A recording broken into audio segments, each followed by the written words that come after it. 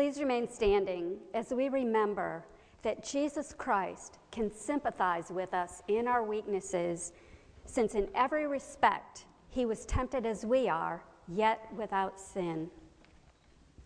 Let us then with boldness approach the throne of grace, that we may receive mercy and help in time of need. Let us confess our sins against God and our neighbor. As we come before you, gracious God, we acknowledge that we have failures we cannot forget, hurts we cannot heal, sins we cannot erase, and an emptiness we cannot fill. Extend your grace, we humbly ask. Lift us up in your mercy and send us on our way rejoicing as your forgiven people. These things we pray in the name of the Father, and of the Son, and of the Holy Spirit. Amen. In Jesus' name, amen. Hear the good news. Who is in a position to condemn? Only Christ. And Christ died for us. Christ rose for us. Christ reigns in power for us, and Christ prays for us. Anyone who is in Christ is a new creation. The old life is gone, and a new life has begun. Friends, believe the good news of the gospel. In Jesus Christ, we are forgiven.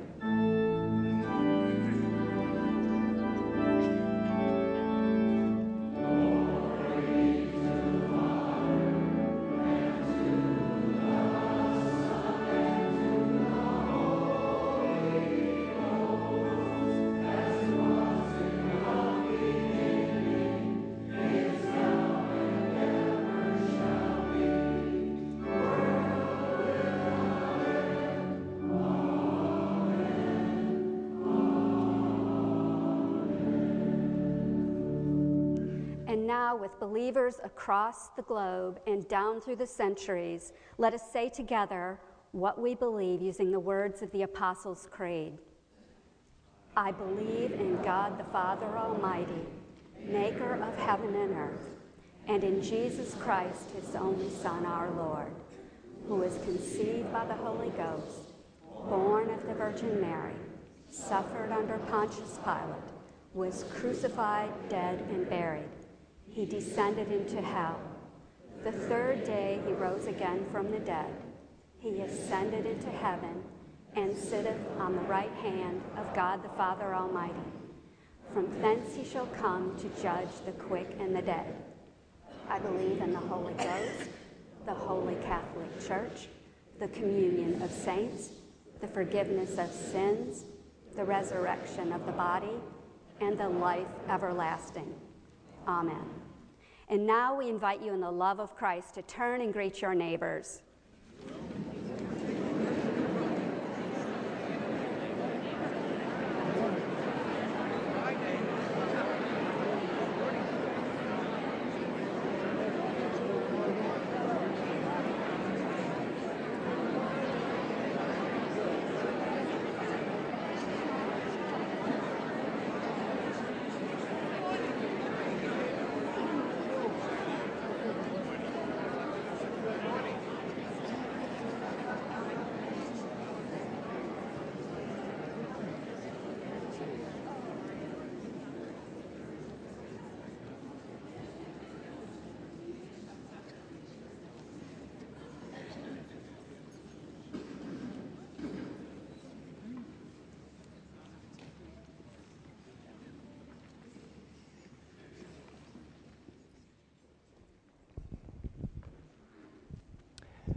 Good morning.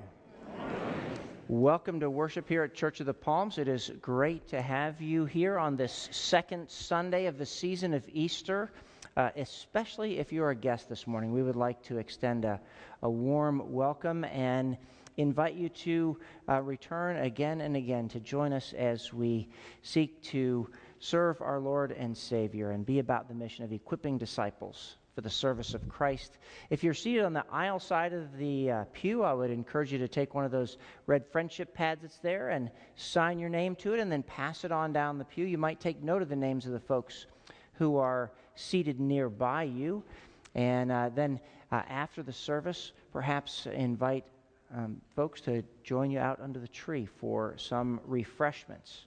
I would also encourage you to read through the announcements. There are a number that are printed each week in the bulletin. I wanted to highlight a few of those announcements. Today, we have our organizational meetings, information and organizational meetings for the Day of Hope that we will be hosting once again this summer. For those of you who were here last year, you may remember that the Day of Hope is an opportunity that we have with other churches in our community to serve students in Sarasota County schools who are either homeless or in significant need. We help them to get ready for school by providing backpacks and school supplies and medical checkups and dental checkups and haircuts and photos and sheriff's department IDs if needed, and meals and Bibles and opportunity to pray and to play. It is a wonderful chance. Last year we served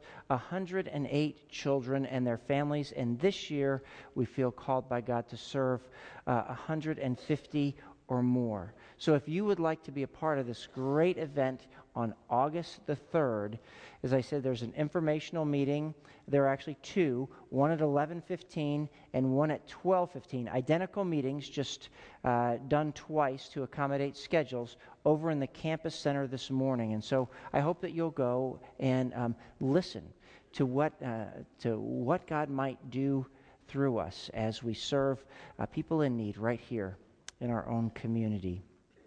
Well, because of those meetings going on there, the shepherding deacons who are being trained today will be meeting over in the Music and Arts building. So if you're involved in that meeting, this is like one of those flight things where you might be on the wrong flight. If you go to the campus center, you'll receive information about Day of Hope and not about being a shepherding deacon, so you'll want to strap into your seat in the Music and Arts building if you're a shepherding deacon. So there is a new member class coming up this Saturday. There's more information about that in the bulletin from 9 until 12:15. And if you are considering making a membership commitment here at Church of the Palms, we'd love to have you be a part of that class. Speaking of classes, there is an error in the bulletin. If you're involved in the C.S. Lewis class, the next meeting of that class is April the 23rd. April the 23rd, not this coming Tuesday, So please don't come all ready to learn about C.S. Lewis and God in the Dock, because it's not happening for another week until the 23rd. Also, out under the tree, there's going to be sign-ups for things like the upcoming men's conference this next Saturday, Iron Sharpens Iron. Sign-ups for giving blood.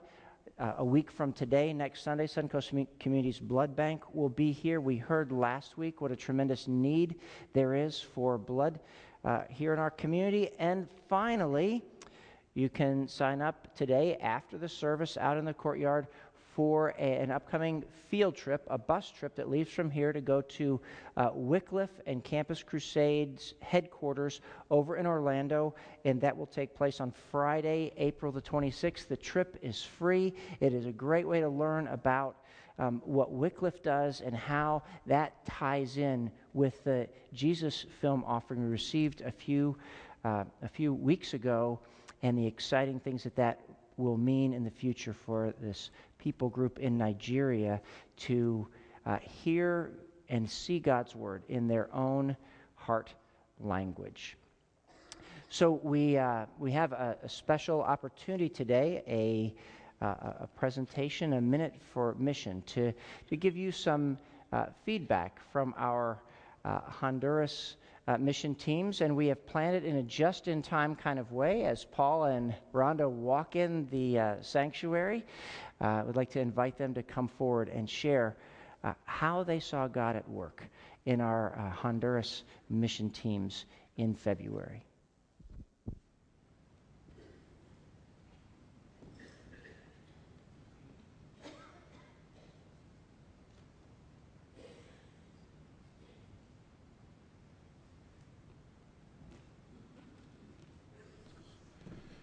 Good morning. That is perfect timing coming across from the other service. The first week of February, I'm Paul Martin, by the way. The first week of February, I had the privilege of being part of 9 guys who went down to Honduras for a week of construction projects. And our focus was to work on building walls and tables and chairs and bookcases for an orphanage located about 10 miles northeast of the town of El Progreso. The orphanage itself was an act of faith. Pictures up there? Good. The orphanage, as I said, was an act of faith. It was built about 3.5 years ago by a church in Atlanta. And the couple who lead the ministry and now serve as house parents heard the call of God and left their corporate jobs in New York State, and speaking no Spanish, went down and got the ministry started. And they're now mom and dad to 38 kids, ranging in age from babies to teenagers. Some of them are actual orphans, but most were taken from parents due to abuse or neglect. And so our task was to do things like build walls to make more private areas for the girls, and to make tables and benches and chairs for the dining hall and study areas, and bookcases for the study areas, and repair the kitchen cabinets. But more than building facilities, our main goal was to build relationships. And we saw the Lord work in each of us and build us as a team. And it was a joy to serve the staff and encourage them and to see the love that they have for the kids. But each day we were looking for God sightings, where we saw the Lord work in unexpected ways. And perhaps the most unexpected thing for me was to see the Lord work in the lives of the kids as we interacted with them. There was 11-year-old Karen who had come to the orphanage sometime before that with no verbal or social skills. And she was incredibly withdrawn and ran and hid pretty much from anybody, including us, the first day. But as we interacted with her and without even language, played with her a little bit, on Thursday morning she came and gave me a hug, which just blew me away. Then there was Walter. Walter is now 14. He'd come to the orphanage as a street kid. He was fascinated by the power tools that we had for building all the things that we had. He wanted to help us cut and sand boards and put bookcases together. And so we let him. We began to teach him what to do, with our goal, of course, making sure that he ended each day with the same number of fingers that he started with. And by the end of the week, he told us that he wanted to become a carpenter. So we planted seeds that first week during our construction project, planted seeds in the lives of the kids. And I'm looking forward to going back and seeing how the Lord made them grow. Rhonda? Good morning. My name is Rhonda Graper, and I recently had the privilege to go on the VBS mission trip to Honduras. I didn't know what, if anything, I could bring to the table. I don't speak Spanish, I'm not a teacher, and I haven't spent a lot of time studying the Bible. Still, I felt the call. I was assured by the team that God would reveal my gifts. I was told that God gives us the will and the ability to do His work, whatever that is.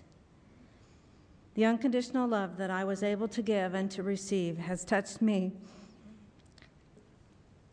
in ways I cannot explain. The children were so happy to be with us. These children are poor in material things, but rich in the Lord's Spirit. They surely know God's love.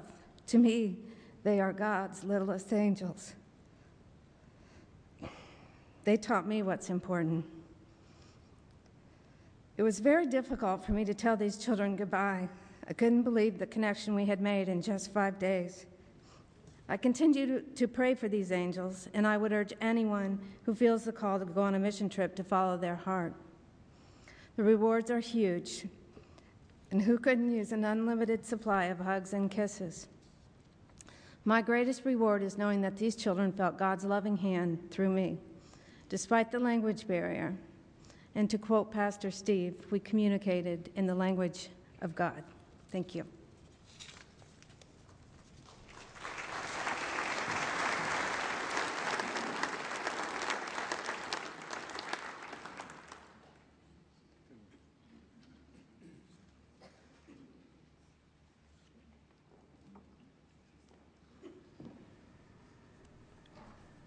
Let us pray.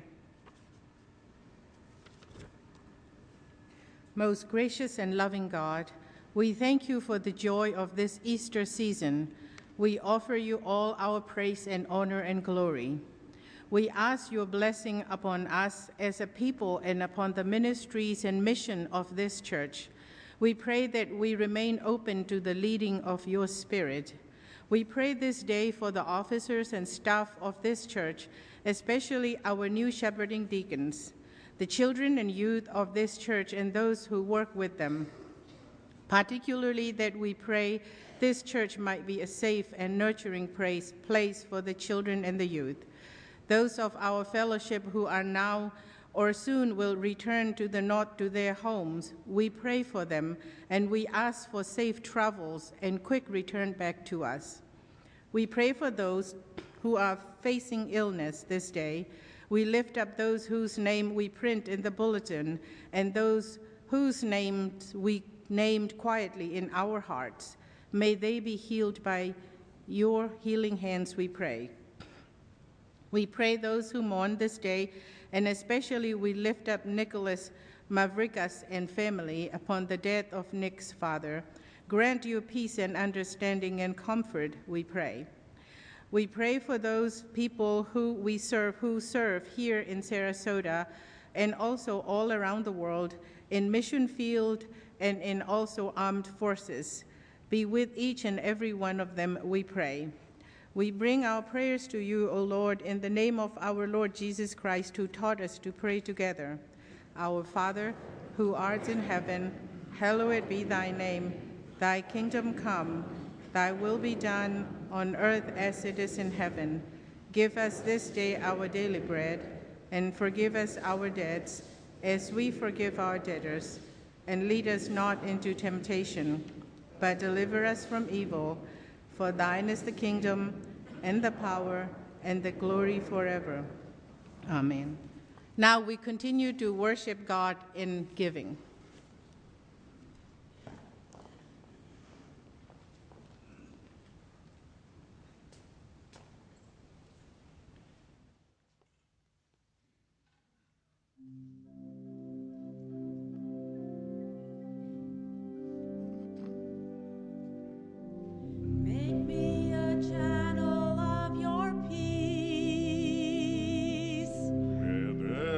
Hatred, let me bring your love. Where there is injury, your pardon, Lord. And where there's doubt, true faith in you. Make me a channel of your peace. Where there's despair in life, let me bring hope. Where there is darkness, only light. And where there's sadness, ever joy. Master, grant that I may never seek so much to be consoled as to console, to be understood as to understand, to be loved as to love with all my soul. Make me a channel of your peace. It is in pardoning that we are pardoned. In giving of ourselves that we receive. And in dying that we're born to eternal life. Master, grant that I may never seek so much to be consoled as to console, to be understood as to understand, to be loved as to love with all my soul. Make me a channel of your peace. Make me a channel of your Where there is peace. we bring your love. Where there is injury, your pardon, Lord. Your pardon, Lord, and where there's doubt, true faith in you. It is in giving of ourselves that we receive, and in dying that we're born to eternal life.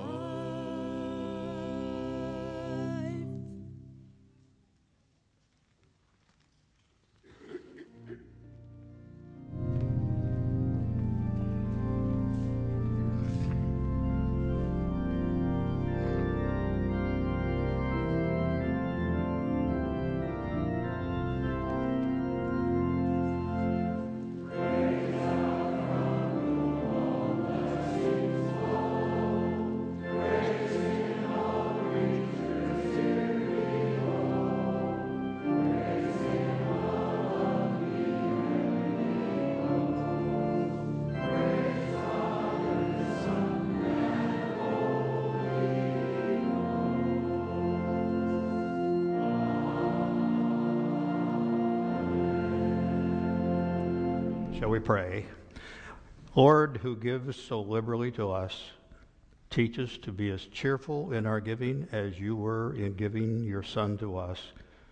May your blessing be upon these resources, and we pray that the joy of giving will just exceed anything that we have known before. In the name of Jesus, we pray. Amen.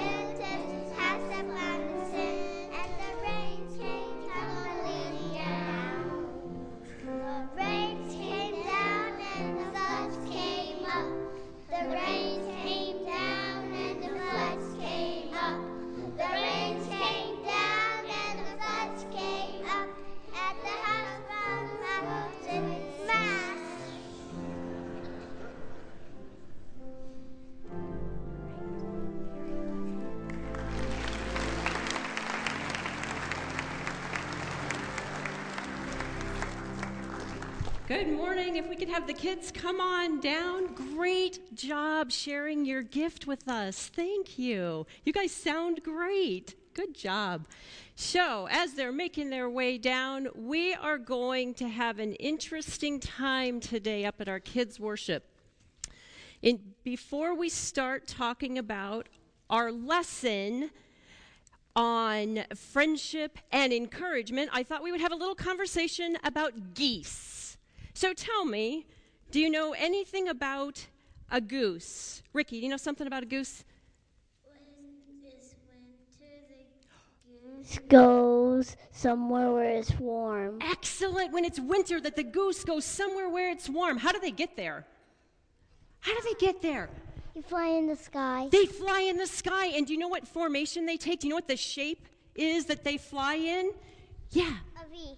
Say that again. A V. A V. That's exactly right. Look at this. I made a picture of these geese so that you could see how they fly.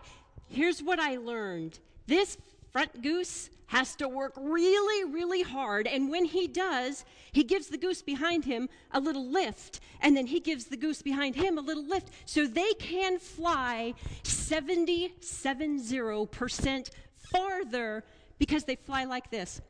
Have you ever seen geese flying in the air? Have you ever seen them? If you hear them or if you listen, you can hear them going honk, honk. They kind of honk, and you know what they're doing?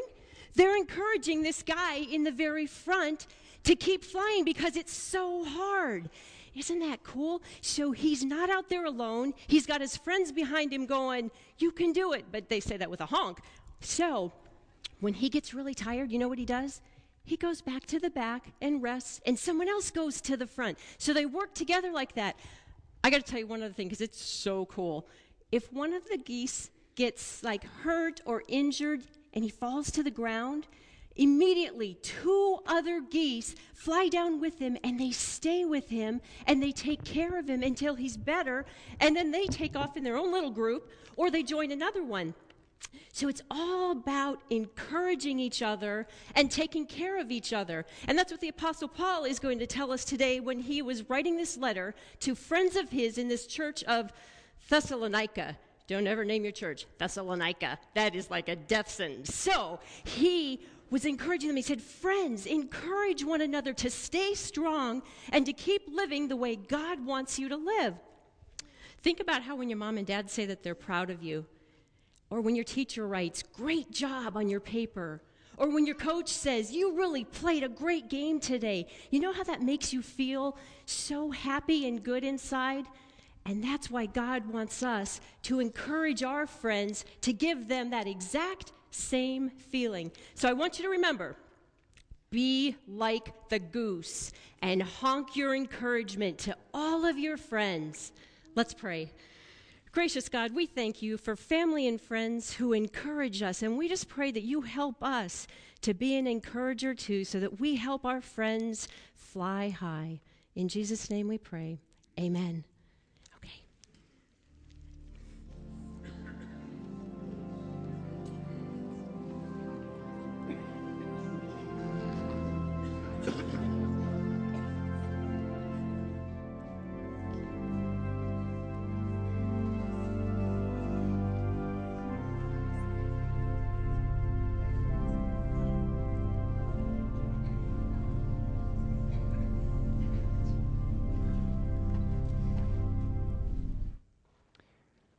We are continuing this morning in the sermon series that Pastor Steve began last week, looking at the book of Acts and what it has to say to us today about the mission of the church. So this morning we're going to be looking at the 9th chapter of the book of Acts. I'm reading verses 1 to 6, and then in the message we'll be looking at some following verses. So I would encourage you to grab one of the pew Bibles on the rack in front of you, or take out your own Bible so that you might follow along. Before we read God's Word, let us pray. Gracious God, we believe your Word is a lamp unto our feet. We believe it is a light unto our path. And so as we open the Scripture today, we pray that you would make us aware of the presence and the movement of your Holy Spirit in our midst, shining forth your truth from the pages of Scripture. We pray this in Jesus' name. Amen. Acts chapter 9, beginning in the first verse. Meanwhile, Saul, still breathing out threats and murder against the disciples of the Lord, went to the high priest. And he asked him for letters to the synagogues at Damascus, so that if he found any who belonged to the way, men or women, he might bring them bound to Jerusalem. Now, as he was going along and approaching Damascus, suddenly a light from heaven flashed around him. He fell to the ground and heard a voice saying to him, "Saul, Saul, why do you persecute me?" He asked, "Who are you, Lord?" The reply came, "I am Jesus, whom you are persecuting. But get up and enter the city, and you will be told what you are to do." Friends, this is the word of the Lord. Thanks be to God.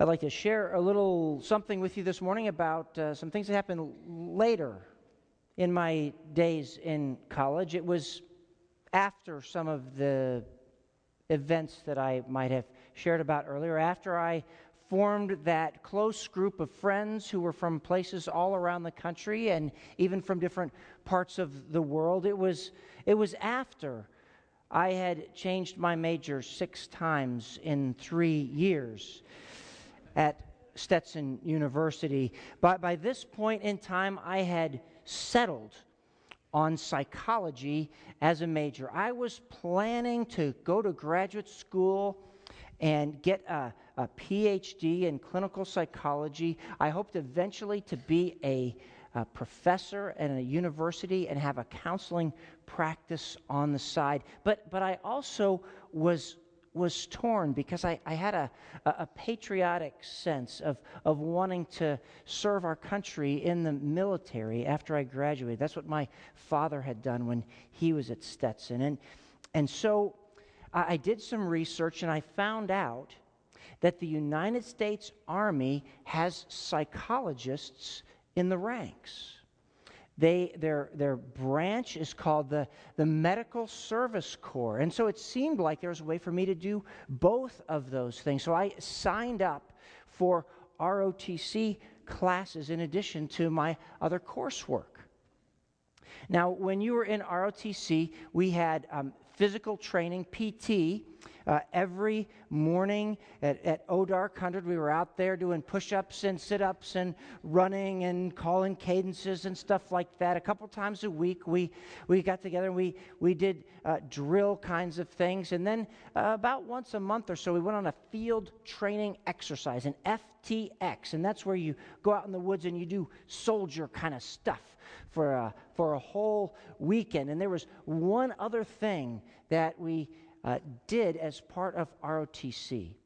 You went off to summer boot camp, and they sent our cadet corps from ROTC to Fort Bragg, North Carolina.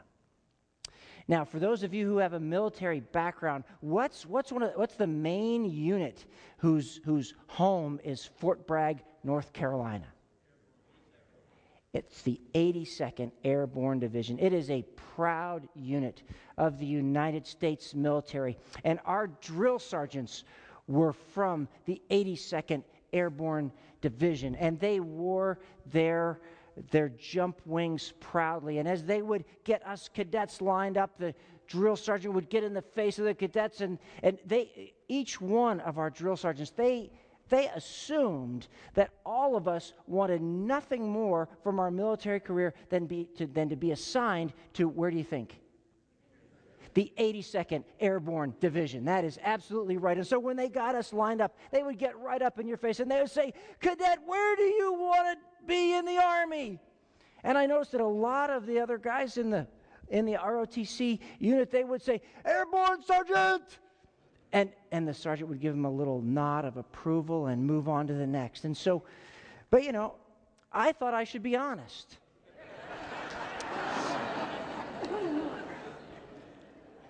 And so the drill sergeant gets up right in my face and he says, "Cadet Hedgepeth, what do you want to do in the Army?" And I said, "Medical Service Corps, Sergeant." He almost blew a gasket right then and there. I knew by the way he looked at me it was going to be a very long summer at boot camp. Well, early in our text, when we read about the Apostle Paul, it seems like he had a kind of disposition, sort of like a stereotypical drill sergeant. I mean, did you catch the way he was described in the first couple of verses of the text that we read? Listen to it again in case you missed it. "Meanwhile, Saul, still breathing threats and murder against the disciples of the Lord, went to the high priest and asked him for letters to the synagogues at Damascus, so that if he found any who belonged to the way, men or women, he might bring them bound to Jerusalem." Saul was so angered that there were some Jews who believed that Jesus was the Messiah that he couldn't take it. He was so upset that he asked for permission. He asked for letters of extradition from the high priest in the temple in Jerusalem, so that two, he could walk 150 miles from Jerusalem all the way to Damascus to arrest any Jews who were believers in Jesus. Later on, in the 26th chapter of Acts, Saul himself describes how he was feeling at that point in time as a raging fury. But we know from the passage we read that something transformative, something dramatic happened to Saul as he was on that road, almost when he got to Damascus. Scripture tells us that it was about midday when a bright light from heaven knocked Saul down to the ground. And the voice of the risen Christ called out, "Saul, Saul, why do you persecute me?" Probably a very familiar text for many of us. And we also remember that for the next 3 days, Saul had to be led around in Damascus because he was blind.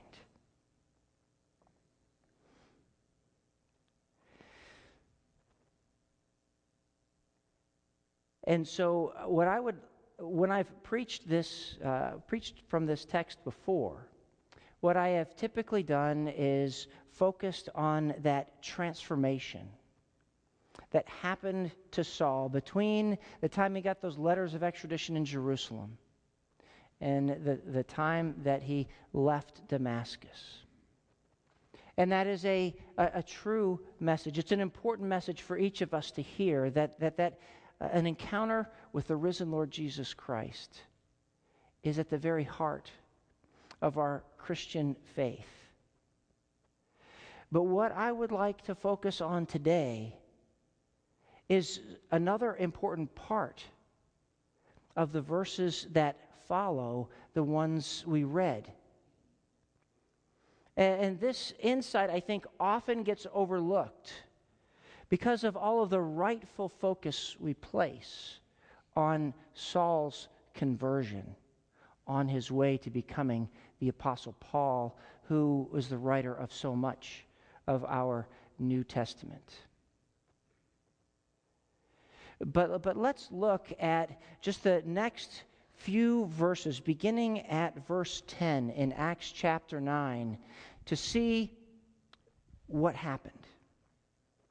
So Saul was blinded. He was in Damascus. Now, there was a disciple in Damascus named Ananias. The Lord said to him in a vision, "Ananias." He answered, "Here I am, Lord." Note the tie-in with the hymn previously. Do you like that? I thought it was pretty. "Here I am, Lord." The Lord said to him, "Get up and go to the street called Straight, and at the house of Judas look for a man of Tarsus named Saul. At this moment he is praying, and he has seen in a vision a man named Ananias come in and lay his hands on him so that he might regain his sight."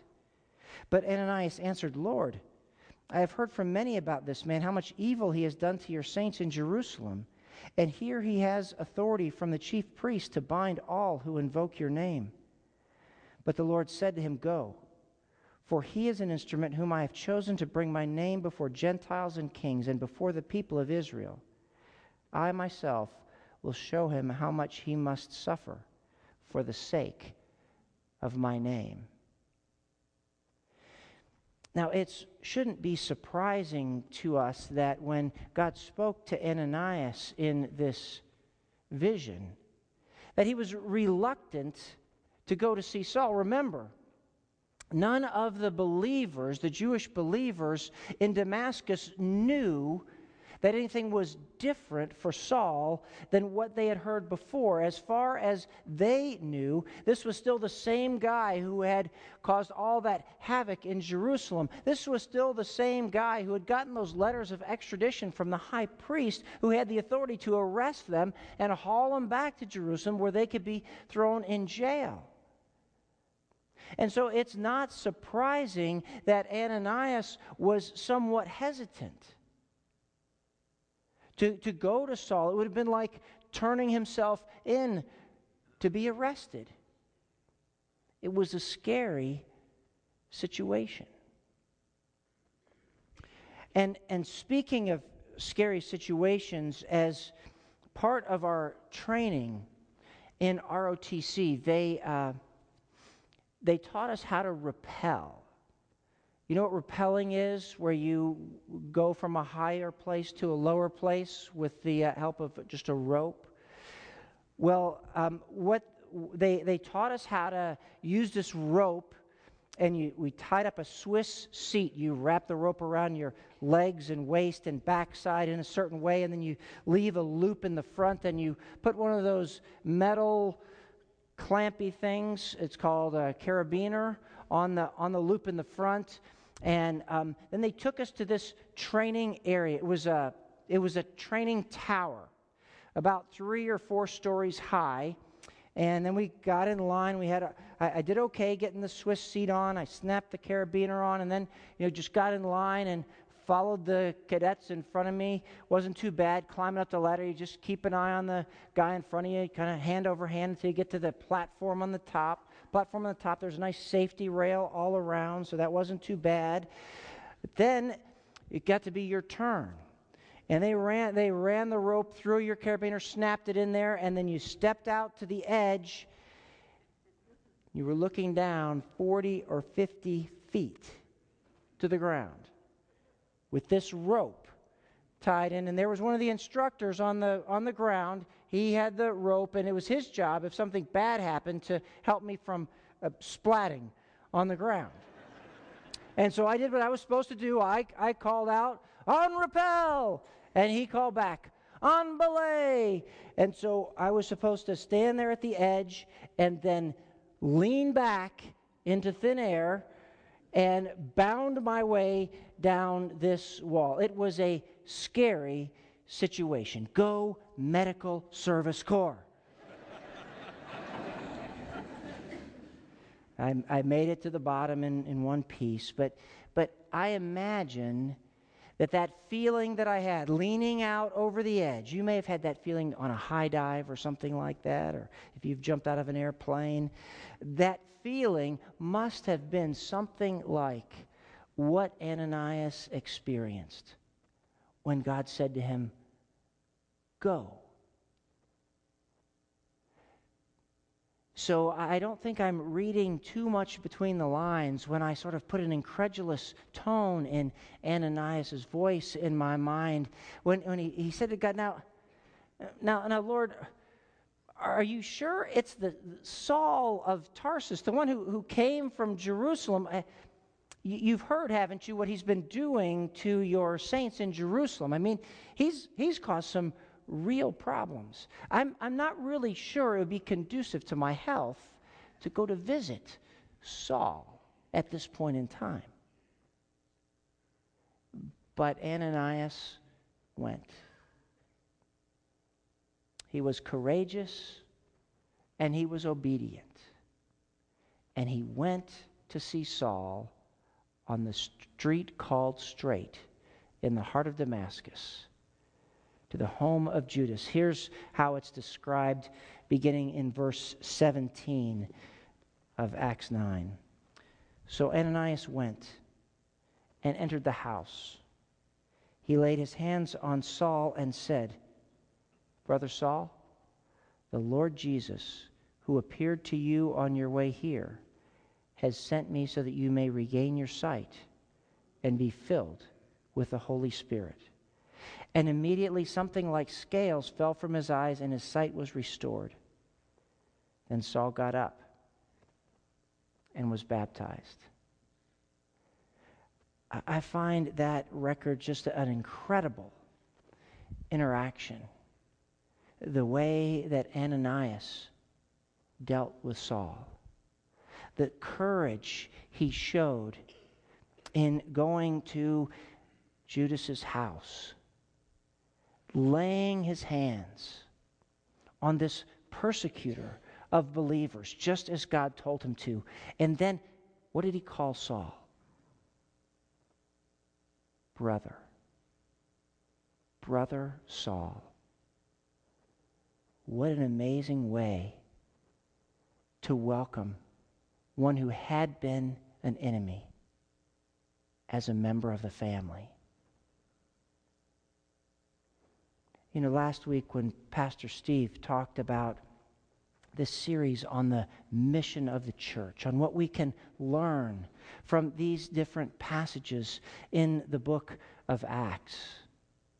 And last week we learned about how the message doesn't change, but the method that we use to convey the message does change. And so this week I was wondering, what is it that we can learn from Ananias and the way he dealt with the Apostle Paul? And I think there are two important things for us to learn. I think we can learn about courage. And I think we can learn from how gracious he was in dealing with Saul. You know, when it comes to the courage part, Ananias also shows us that we don't get courageous because we hope to be recognized, because we hope to be famous. Because if you look in your Bibles, what you will find is that Ananias is mentioned only here in the 9th chapter of Acts, and then one more time in Acts chapter 22, when Paul is telling his story. He mentions Ananias by name. Besides that, he disappears from the pages of Scripture. And yet, if this follower of Jesus would not have been so courageous, if he would not have been so gracious in dealing with Saul, if he hadn't gone to the house that day, what would have happened? The impact that he had through his brief ministry with Saul was an important part of God's plan to change the world. And the same thing can be true for you and for me. There can be interactions where we choose to be gracious with people we don't know. There can be times when we have a sense that God is calling us to do something, maybe a little outside of our comfort zone. To have the courage to do that. Opportunities we have to turn conversations in a spiritual direction. It takes courage, it takes grace to do those things. couple of years ago, a little more than a year ago actually, we were planning to send a couple of mission teams to Honduras like we did this past February. And one of our hosts, a Honduran pastor, got word to us that he felt that he was observing there had been a rise in violence in that area as a result of drug trafficking that was going on. And so, in his opinion, it wasn't safe for us to go. He advised us to just stay at home. However, another of our hosts, the director of the eye clinic, believed differently. He believed there was an opportunity for us to serve there in Honduras. And so we wanted to be wise, and we wanted to be faithful as well. So we combined 2 mission trips into one. And instead of going out to a remote village, traveling on relatively isolated roads where the danger would be higher, we stayed in the city of El Progreso. We worked at the eye clinic. And you heard this morning some of what has happened downstream because of a decision that took some degree of courage for that Honduras mission team. And so the question for you and for me is, how will we respond to the opportunities God gives us to share with others? Will we respond with courage and grace like Ananias did? Because when we do, lives can be changed for all eternity. Amen.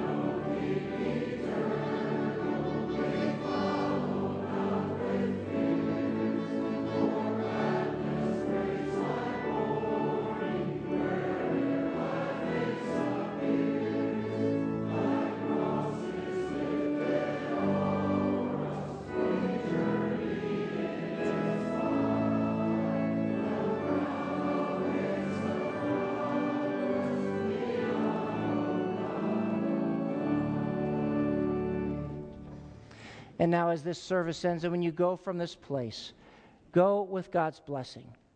May the living Lord Jesus go with you. May he go above you to watch over you, behind you to encourage you, beside you to befriend you, within you to give you peace, and before you to show you the way now and forever. Amen.